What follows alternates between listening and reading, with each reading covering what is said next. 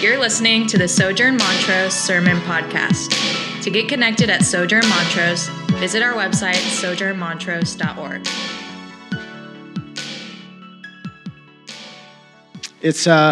We are continuing this week in our sermon series on the resurrected life, where we explore how the resurrection actually changes everything, how it gives us hope in the future, how it gives us present blessings to enjoy and to walk in, how it informs the way that we live.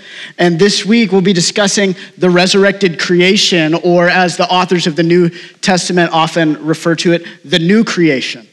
And so really at the core of this is the idea that when Jesus rose from the dead, he made a way for all of the created order, both the heavens and the earth, to be made new, to be made totally new in him, to be glorified and to enjoy the fullness of reconciliation and redemption in Christ. And so let's pray and begin to explore what the resurrected creation what we have to look forward to and what we have to live into now. Father, we come to you and ask that you'd be with our time together this morning. We thank you for the blessing of your word. We particularly thank you for the blessing of the gathering of your people, where we get to come to be in your presence, to hear your word, to sing praises to you, to be fed by you. Lord, I pray that this morning you would increase our desire for you and for the things that come from you, that you would increase our hope in the future, our hope in the present as it relates to the future, and that you would increase our love for you and for one another. It's in Jesus' name that we pray. Amen. As we begin this morning, I want to ask you to consider something with me. Consider a time, or consider really the feeling in your home when there's relational tension with people you live with, right? So maybe that's a spouse or a roommate, or maybe you can remember a time when there was tension between you and one of your parents or one of your siblings, but at the core of it is one of you or both of you messed up in a big way, right? And so real sin has caused real problems in your real life and home. The relationship has been fractured. Maybe tempers flared, voices were raised, maybe tears have started flowing, or maybe silence has taken hold in your home. Think about what that feels like. You know that feeling where it feels like the house knows something's wrong? Where it feels like the furniture is a bit on edge because of what's going on, where the air conditioner is even hesitant to interrupt the silence by turning on because there's just tension in the room. And if you have guests in your home in a time like this, Lord, have mercy upon them, right? Because your home has gone from being a safe and comfortable shelter to being a place that they would run out of as fast as they possibly could if it weren't socially unacceptable to do so.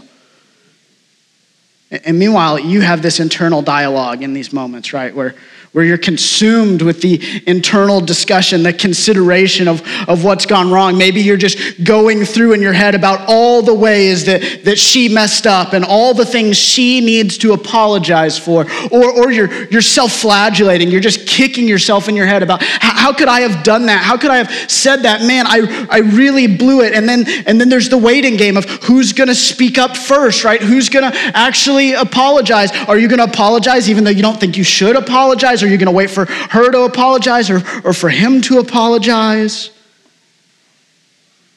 You're just waiting to hear, I forgive you. You're waiting to hear those words. Let's just move on. I'm sorry I got so mad. I'm sorry that this blew up the way it did. Let's move on.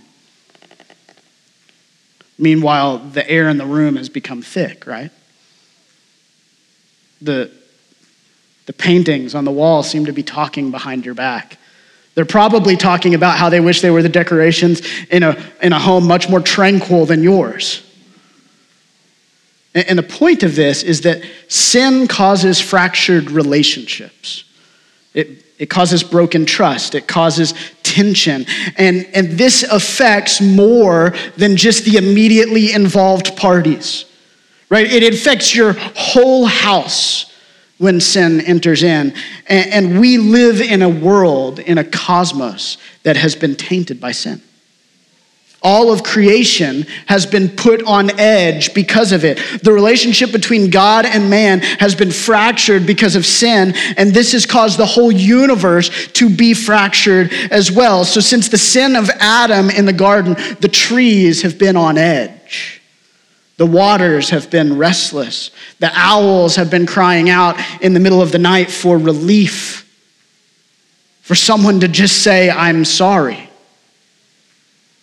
And I'm not trying to anthropomorphize plants and other natural objects. I'm not trying to equate animals with the embodied souls of humanity, but the Bible does speak to this interaction between God and his creation. And that humanity has a role of caring for the created order. And so just because trees don't have brains and souls doesn't mean they don't orient themselves toward their creator. Doesn't mean that the status of the universe they inhabit isn't affected by the sin that's entered in. And yet God has placed this distinct desire for eternity and peace in the hearts of men. So we too have been restless. Some of you know this passage, but I'm going to go to Romans 8, beginning in verse 19. The Apostle Paul says, "For the creation waits with eager longing for the revealing of the sons of God. For the creation was subjected to futility, not willingly, but because of him who subjected it, Adam, in hope that the creation itself will be set free from its bondage to corruption and to obtain the freedom of the glory of the children of God. For we know that the whole creation has been groaning together in the pains of childbirth until now."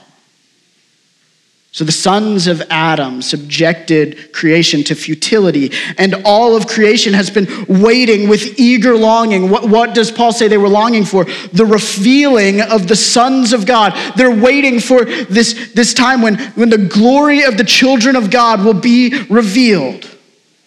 So the creaking sounds of the oak tree in the dead of night, it's not just a natural phenomenon. No, these are cries, these are prayers, these are groanings like a woman in labor. They are painful and yet expectantly hopeful. We often talk about in the church how the sin of mankind, how it causes this fractured relationship between us and God, how we are in bondage to sin, how we are corrupted in our hearts. This is often the bedrock beginning of where we start to introduce the redemptive work of Jesus. But Paul is saying that this sort of bondage and corruption from sin has not only affected mankind, but that it has affected all of creation. So like your guests, when you fight with your wife, the cosmos are hostages. They're just waiting for someone to say, I'm sorry, and for God to say, I forgive you. Let's move past this. Paul says in this passage, he says, until now. The creation's been groaning with eager longing until now. So what happened in the days of Paul that made the groaning soften and the bondage loosen? What happened? Let's go to Matthew's Gospel, chapter 27. If you want to follow along, beginning in verse 45, this is describing the death of Jesus. It says, "Now from the 6th hour there was darkness over all the land until the 9th hour." This is the middle of the afternoon, by the way, the 6th and the 9th hour. There was darkness all over the land.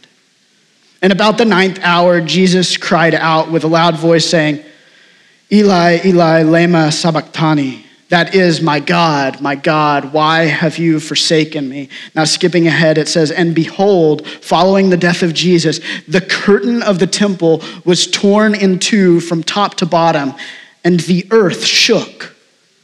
And the rocks were split.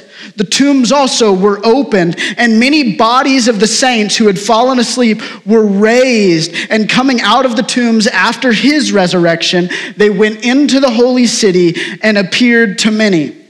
When the centurion and those who were with him, keeping watch over Jesus, saw the earthquake and all that took place, they were filled with awe and said, "Truly, this was the Son of God."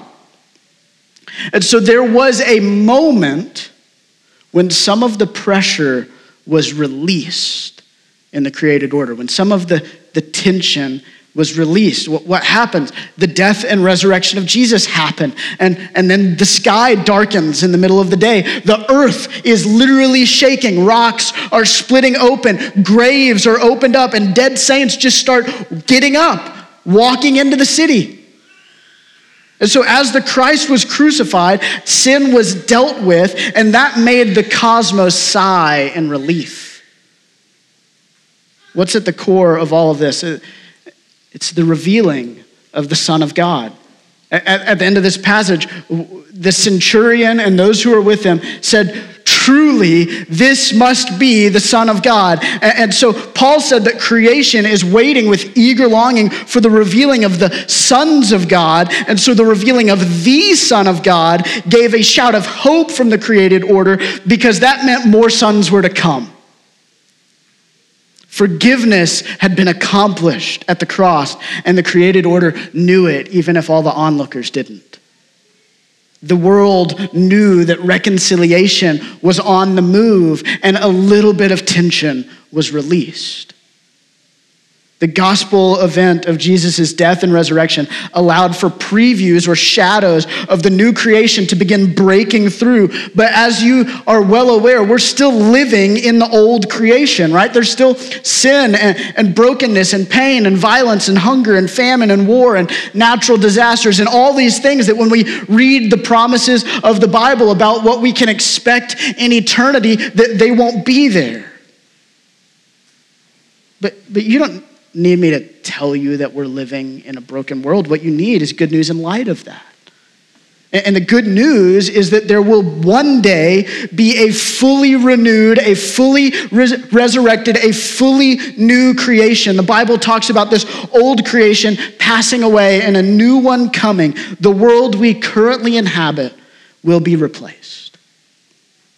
It will be renewed upon what? The return of Christ. He will return and he will raise the dead.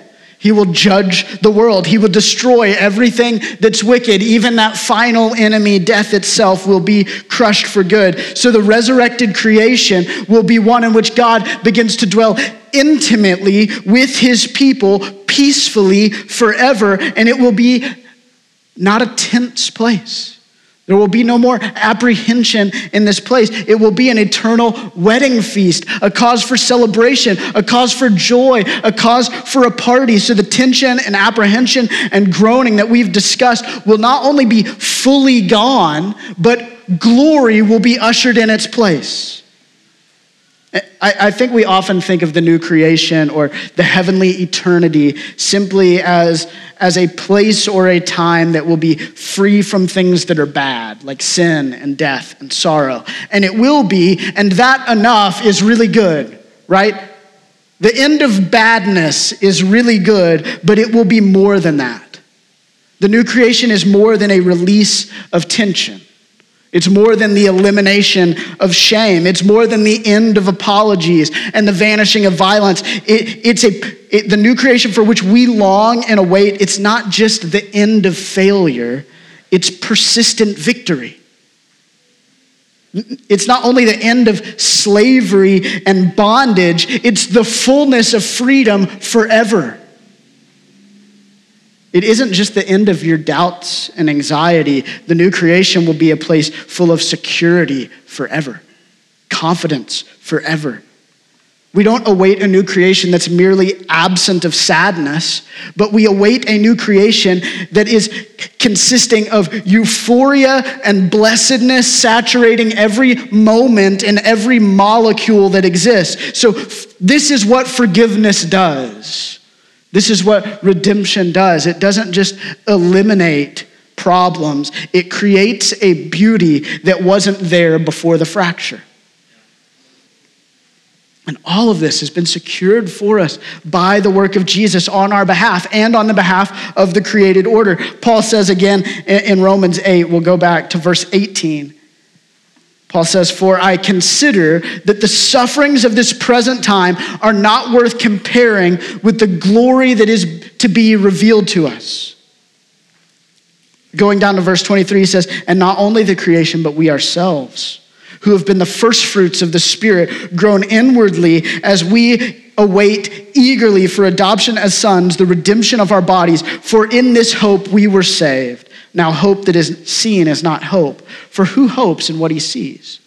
But if we hope for what we do not see, we wait for it with patience." So the hope of glory in the new creation means that we can endure whatever befalls us in this life. That's what Paul says. He says, "I consider the sufferings of this life as nothing to be compared to the future glory." So while we groan along with the cosmos, waiting eagerly for this fullness of adoption that comes as being sons of God, we wait with hope. Patiently, expectantly, joyfully. So the resurrected creation is the foundational hope in Christian suffering. Like, there's no hope in the midst of sorrow if we don't have promises of something better to come. We suffer in hope of future glory. And the suffering of Christ, which led to his glory, right? The suffering on the cross of Jesus led to his glory, and in his resurrection, that allows for us to know that our suffering too will be completed with glory by God because we're united to Christ. We're not only united to him in his suffering, but also to him in his glory to come in resurrection. Peter lays out kind of an ethical foundation for the Christian life in 2 Peter chapter 3, and he bases this all on the new creation. His argument is if we are expecting that Christ is going to come back, that he's going to destroy everything that's evil and replace it with everything that's beautiful, and that only holiness will remain, he asks this question: what sort of lives then should we live? Holy lives. Lives that are marked by pursuing the lost so that they might find repentance in God. Lives that are marked by godliness in full, because Christ is going to come back and he's going to destroy everything that's not holy. And so we should make our lives to consist only of the things that will remain: holiness, goodness, brotherly love. And we're empowered to do this because Paul says we have the first fruits of the new creation in that we have been given the Spirit of God, which raised Jesus from the dead. And so the Spirit of God dwelling within us and among us means that the new creation in part has already come. We already are alive to the beauty of the new creation. We're already part of the resurrected creation. And so that's why we await it so eagerly when we're surrounded by the old. We could talk about how the resurrection of the created order teaches us how to live, encourages us toward mission and all these things. But I think the most important thing for our congregation this morning is how the new creation should actually inform the way that we worship, the way that we interact with one another, the way that we appreciate the Sunday gathering. See, last week, Nick led us into Hebrews 12, talking about the resurrected family and how Christ's blood has purchased for us the redemption of our families that are no longer marked by the shed blood of Adam's family and Abel's blood crying out for redemption, but instead Christ's blood cries out forgiveness everlasting. And now let's go back to that passage in Hebrews 12 to learn something about worship. And for context, the author of Hebrews in chapter 11 gives this beautiful discourse about how all the saints of the Old Testament were faithful to God based purely upon promises of something that they would never get to taste or see. That is a better country, right? It says, as it is, they longed for a better country, indeed a heavenly one. Meaning that Abraham was faithful to God, even though he never got to experience in his life the fullness of the blessedness of God that comes through Christ. But he was faithful nevertheless. So the author of Hebrews is saying, they awaited a better country. And now he says in chapter 12, but you have come. You have come to Mount Zion and to the city of the living God, the heavenly Jerusalem, and to innumerable angels in festal gathering, to the assembly of the firstborn who are enrolled in heaven, and to God, the judge of all, and to the spirits of the righteous made perfect, and to Jesus, the mediator of a new covenant, and to the sprinkled blood that speaks a better word than the blood of Abel. So he's saying, we have arrived at the better country that Abraham and our forefathers in the faith longed for. That through faith in Christ, through the gift of the Spirit, we are actually participating in heavenly things, new creation things, future things, but we're doing it right now. The Christian life is one of living on earth and in the heavenly places simultaneously. So on the one hand, we're surrounded by sin and death and sorrow and brokenness. And yet on the other hand, the author of Hebrews is saying we're surrounded by angels and festal gathering and all the saints before the throne of God and the promises of God made perfect and the sprinkled blood of Christ which proclaims our forgiveness, that we're surrounded by those things and God himself at all times. And so when you come together with the people of God on Sunday morning, you have arrived at Mount Zion. This is the heavenly Jerusalem. If you've read Revelation and how it talks about the new heavens and the new earth, then you know that what we expect is that all the saints will be gathered together around the throne of Christ with all the angels, and we'll all be singing praise, reveling in the glory of God's love, celebrating the victory of Christ over Satan, sin, and death. And that is actually what's happening in this room right now. Yeah, there's a future version of things in which that will be all that there is at all times. There's a future version of things where the heavenly Jerusalem won't have leaky ceilings, but what you are experiencing right now in this room is the resurrected life. This is the resurrected creation. The author of Hebrews says, you have come to Mount Zion, not you're going to go there. Not maybe one day we'll get there. Not let's all pretend that we've arrived there. He says, you have come to the city of the living God. The angels are with us and they're watching. Right now, they are here. So when the earth shook as Christ died and the new creation started peeking through, that's the sort of thing that's happening in the life of the church at all times, and our gathered worship is the most tangible experience of that. What's going on in this room is monumental to that degree because we are gathered around to sing praises to Christ at his throne, to be sprinkled by his blood in the gospel of his victory, to be forgiven by him, blessed by him, and to do this as a mixed multitude, a family of families. This is what eternity looks like. So if you show up on Sunday morning and you start to expect that it's going to be a heavenly event, which foreshadows our eternal life together with God, I think we'll probably start singing a little louder. I think we'll smile a little more. I think we will greet each other with a little bit more happiness and excitement and kindness. I think we'll attend to the word of God more seriously. I think that if we start thinking of the Sunday gathering as a heavenly event, the Lord's Supper will start tasting sweeter to you. Because you'll reckon it to be food from heaven, which will sustain you not just until next Sunday, but for all of eternity. If you don't enjoy this and these people, then I'm afraid you have an eternity of disappointment awaiting you. The whole Christian life and experience takes place in this already but not yet state of being. But when we start to realize that the resurrected creation has come in our hearts and in our communion, then even our homes begin to become like little heavens, where we realize that the good things of God have come to us in Christ. Imagine your house on your block or the door to your apartment in its corridor. Imagine that it's just gleaming a little bit like a glitch in the old creation that shines brighter because it's a place where grace is understood and readily dispensed. a place whose king is not of this world, but who has come to this world to redeem and renew this world. Brothers and sisters, our lives are rehearsals and demonstrations of the eternal things of God. So let's walk as if that were true. Let's worship more wholeheartedly. Let's pray more expectantly. Let's love one another more unreservedly. Let's forgive a lot more quickly. Smile more easily. Look upon others more charitably. I'm going to invite you to do something. Look at your neighbor. That's not like a pretend you're looking at your neighbor. Actually look at your neighbor. Imagine being next to this person, whoever it is.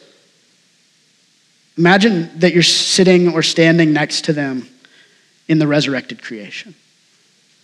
That Christ is enthroned in all of his glory before you, and he's really pleased to have you there.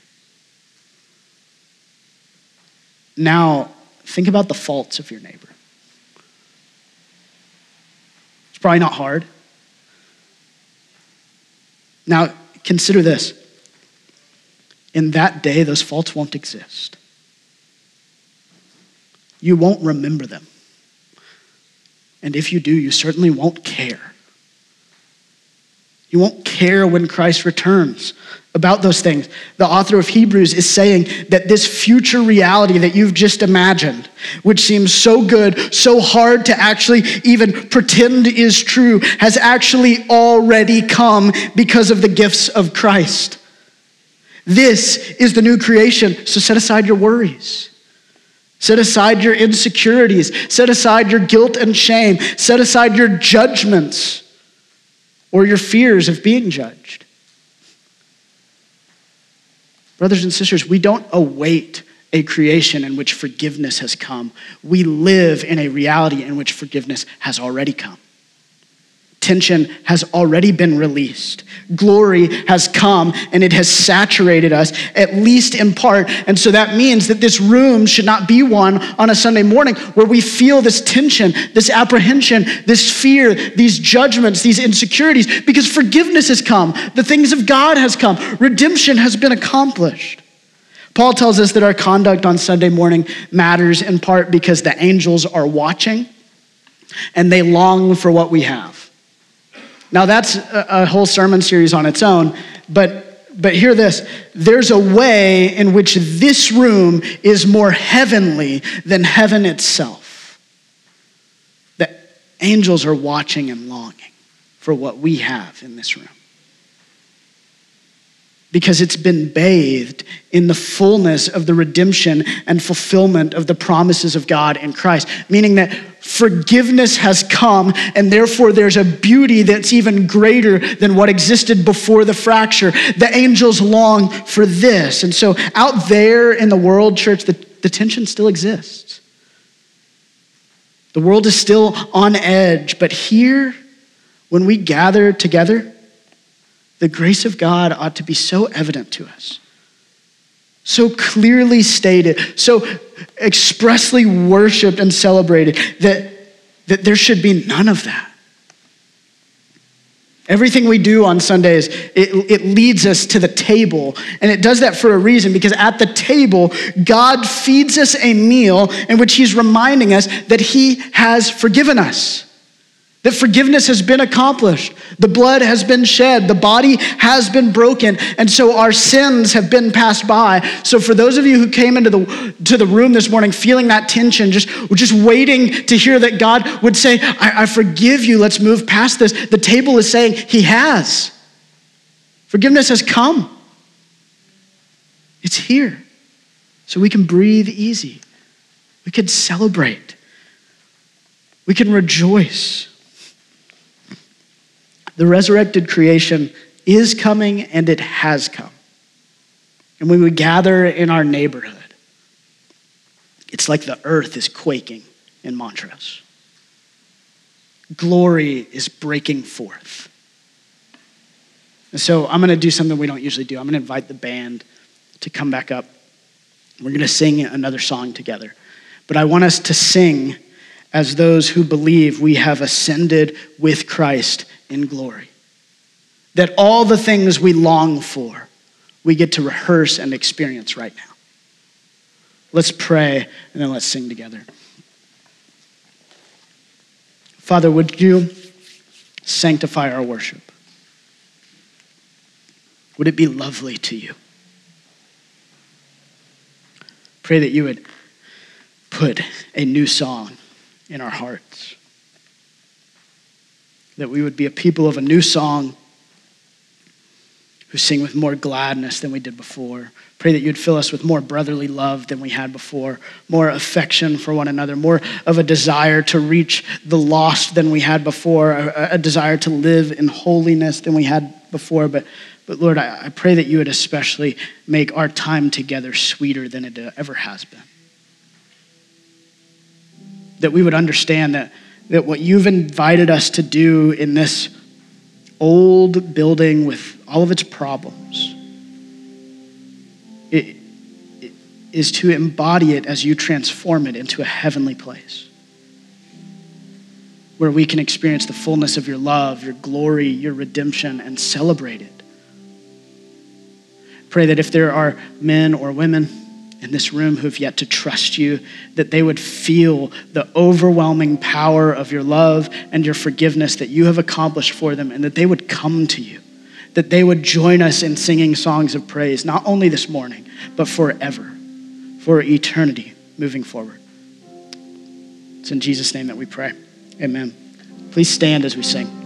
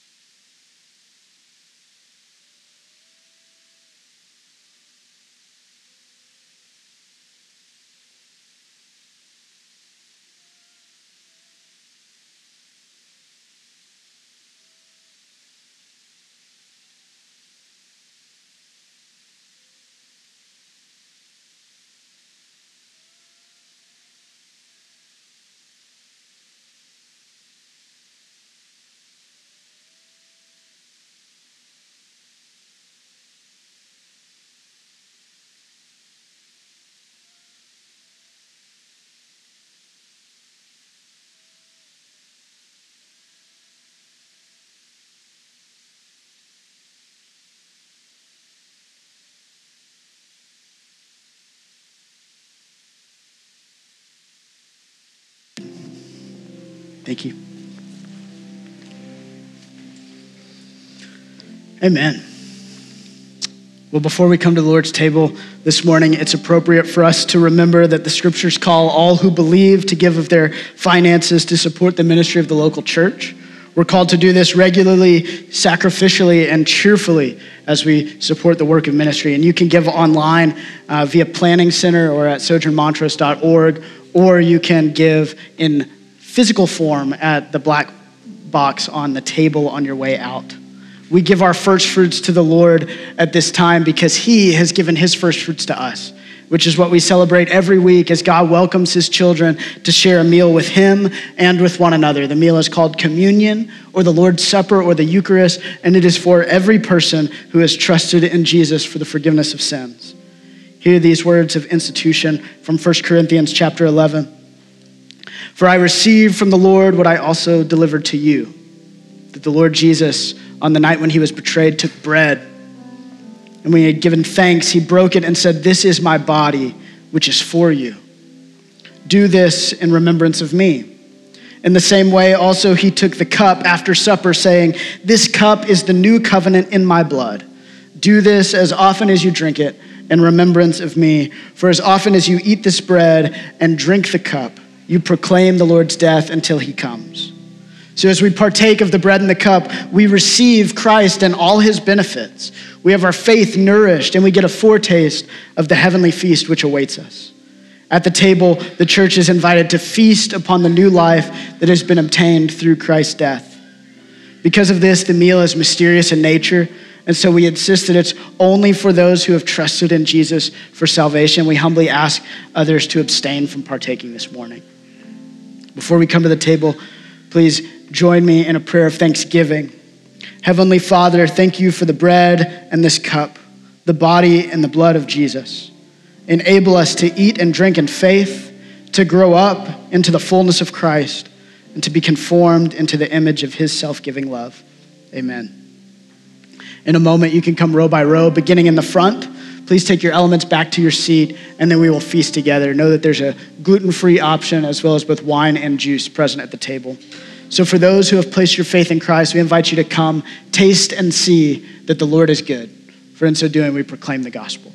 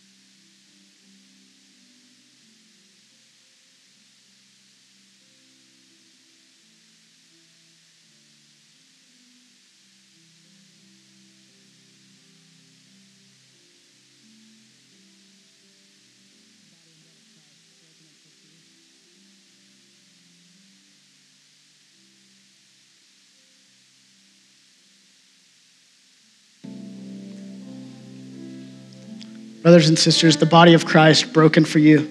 Take and eat of it.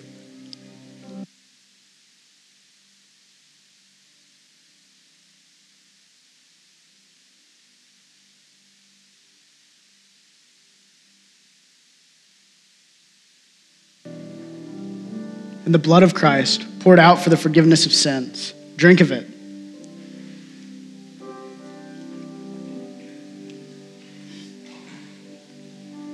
Amen. Well, therefore, we proclaim our faith as signed and sealed in this sacrament, that Christ has died, Christ is risen, and Christ will come again. Please stand as we sing the doxology.